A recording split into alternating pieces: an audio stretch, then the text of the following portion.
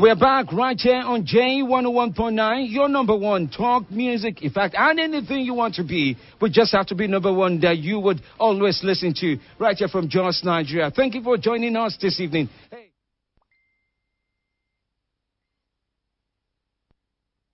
Experience.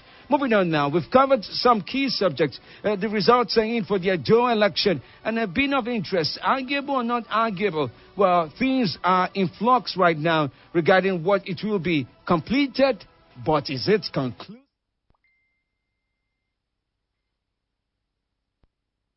Let's talk about a little bit about party leadership as we would find. Few months ago, there was much saga regarding the People's Democratic Party and, well, the leadership and how well they've been able to manage much of the affairs. I also do remember people said, well, this is a party trying to reorganize itself and find a better day ahead of it now. Now, well, while that reorganization may be possibly going on, the All Progressive Congress seems to be having their own share of the saga in another version now. A few days ago, I mentioned the fact that Asiwaju Bola Ahmed Tinubu was displeased with Chief John Oyegu, who is, by the way, from Edo State, and he voted yesterday as well. He voted earlier today, not yesterday, as well. Now, moving forward from there, they have had reasons to exchange ideas and ideals regarding the Ondo election and how displeasing it may be to each of them, seeing that they may have their own interests already not going as planned in different case, as the case may have turned out to be. But the former vice president also joined the discussion now. The former vice president of Nigeria, Alhaji Atiku Abubakar, who is also a party member and a leader of the All Progressive Congress, was quoted to have said, and I quote now, "It's imperative for the national leadership of the party to live by the rules of internal democracy and respect for democratic consensus. You cannot break your own rules without creating problems," it goes on to say. He also mentioned, quote now, "to exercise restraint in seeking redress to the crisis, while also urging the leadership of the party to retrace its step and do the needful to restore confidence among the conflicting parties in the state for the overall benefit of the ruling party." Now, the saga goes on, but then it brings about the idea, the fact that 2019 is around the corner, and the battle for supremacy of ideas within the various parties seems to be going on and non-stop, even among the other parties. Will the All Progressive Congress in its own self also have to tackle this issue? Now, don't miss out on the Deputy National Publicity Secretary as well, Timmy Frank, who's been speaking extensively and criticizing the chairman of the party, All Progressive Congress, in its own right. Well, that aside, but we would see the days ahead what would possibly happen. Will there be a need for the president to take side or possibly provide solution into that discussion? That is just on the wayside now. Now, I also did mention to you that the House of Representatives did take the former chairman appropriation committee not by surprise, but by suspension. Well, they suspended Abdulmumini Jubril for 180 days a few days ago, and now he has taken up his response through a legal team. Much of what Abdulmumini Jubril has done now is the fact that he has decided to visit a law court in order to respond to his suspension as a lawmaker.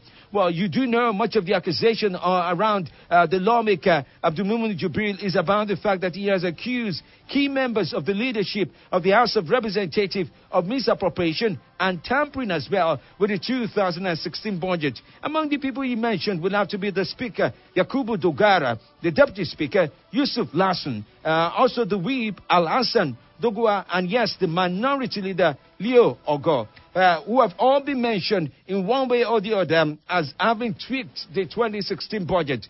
This becomes something of interest. It will be interesting to know that not in many assemblies, not to talk of the first, the second, third, fourth, fifth, sixth, and now the 17th into the 8th one that we have right now, do we get the approach where a lawmaker takes his House of Representatives and the House in itself to the law court to seek redress in this situation that we have right now. It becomes quite a debate in this regard.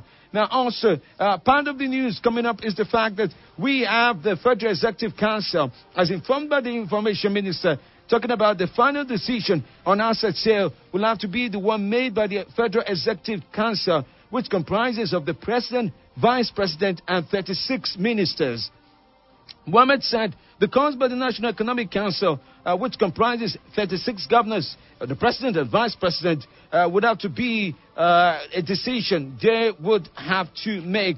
And it's not left, or it's not a decision they will have to make, but it's left in the hands of the, Mohammed said, calls by the National Economic Council, which comprises 36 governors and Vice President, for the assets to be sold was of no consequence. Rather, the duty of what to be sold, when to be sold, would have to be determined by the Federal Executive Council in this regard. It brings about another interesting thing. Now, you do remember that oil, as we have it, states with oil, for example, Lagos, Rivers, Bayelsa, they get 13% derivation when they do get the chance to get from the budget. Hey, they provide the oil, so they should get some level of funding that's a little bit different from the states that do not provide the oil. Well, in mining now, it appears the Minister of Mines and Steel Development, Kayode Fayemi, is providing insights into what could also happen in the mining sector. He says 13% derivation could be given to states that allow mining to take place within them. The minister, who was addressing the opening of the National Council on Finance and Economic Development on Tuesday, made this known.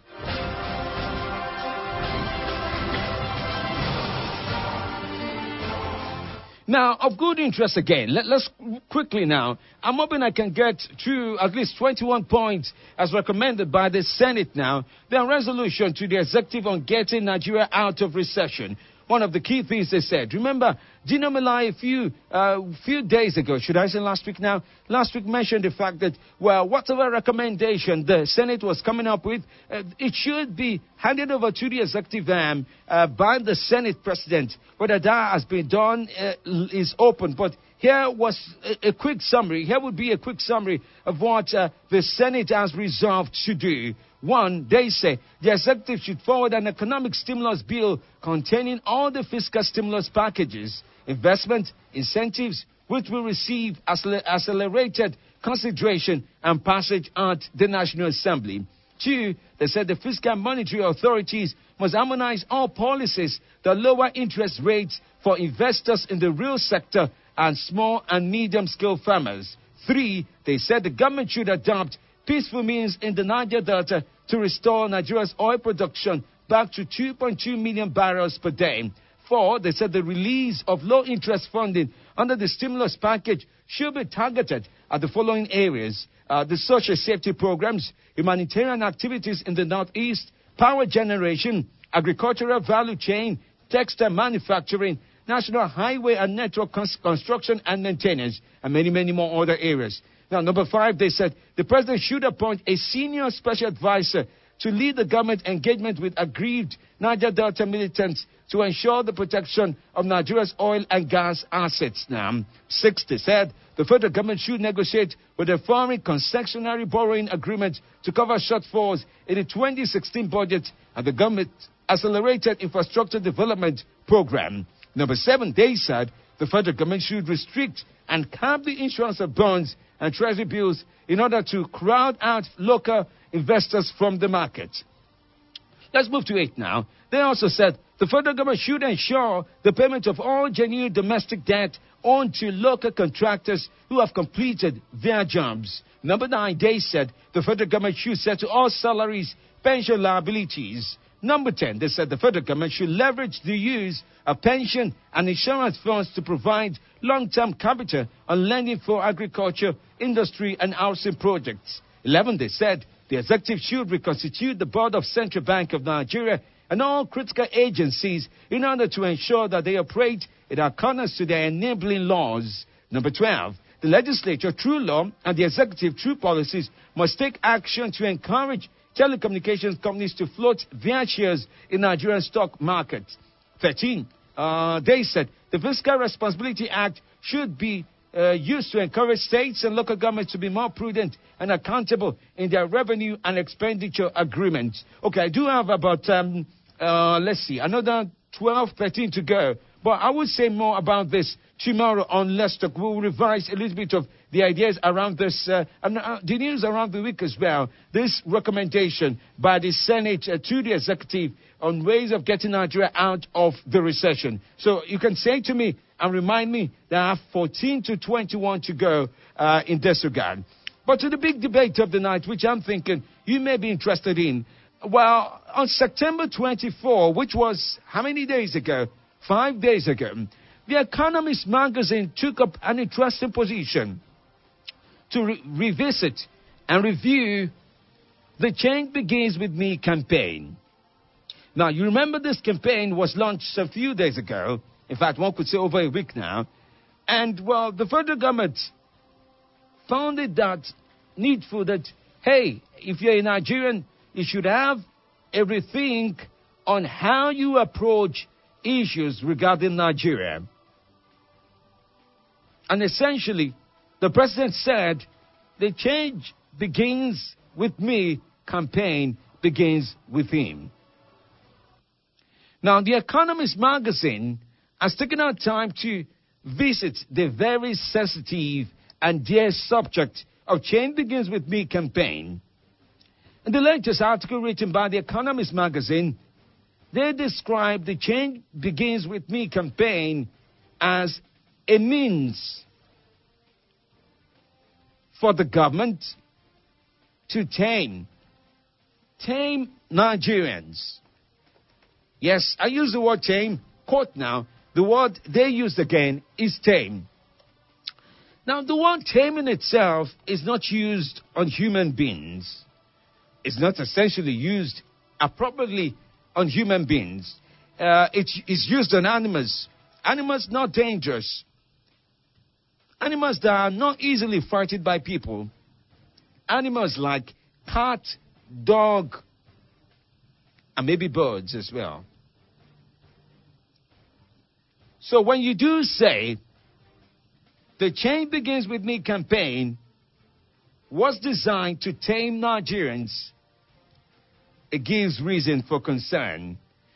Now, in responding to this allegation, the Minister of Information has taken our time to respond to the Economist magazine, and in a way for him as well to make the situation and to make things clear, it goes on to say, and I quote him now, our attention has been drawn to a story by The Economist, datelined Lagos, and featured in the paper's print edition of September 4, 2016, entitled, Nigeria's War Against Indiscipline, Behave or Be Whipped.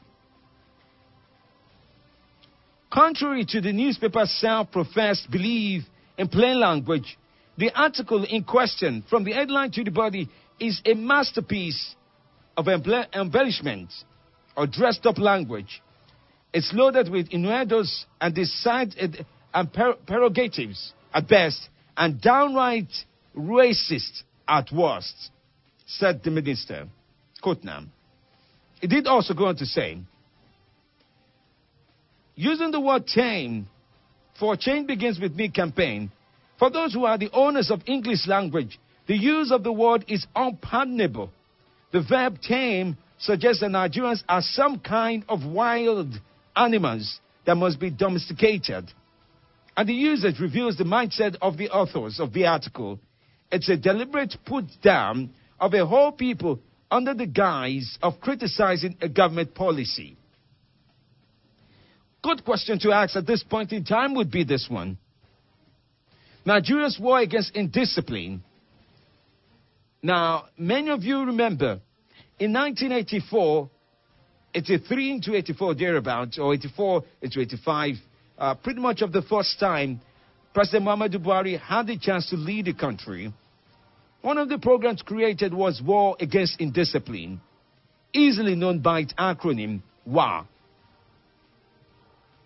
It's sort of had, when people did not queue up on the streets, I'm saying this for those who didn't know how it really played out then. If you had to take a bus and you didn't queue up on the streets, you get flogged by soldiers. If you were to throw out things, you get whipped and you got to sweep the streets as well. Way back then, it was controllingly forgive my language, effective, but it also had its own undertone of not being democratic in nature. Change Begins With Me, as equated by The Economist magazine. Does it appear that Change Begins With Me is created to tame Nigerians? Or is it racist, as the Minister of Information describes it? Let me rephrase the question to you. What do you know and what do you believe about Change Begins With Me? Do you believe in the campaign or you think otherwise? Do you think this campaign of changing, as one would say, now is effective? Is this the most meaningful campaign that could help Nigeria take on a new form now? Is it a way of remodeling the Nigeria and Nigerians, as one would find? Or in words that one would not find easy to say, tame Nigerians? I'd like to hear from you tonight. My lines are very much open this very evening.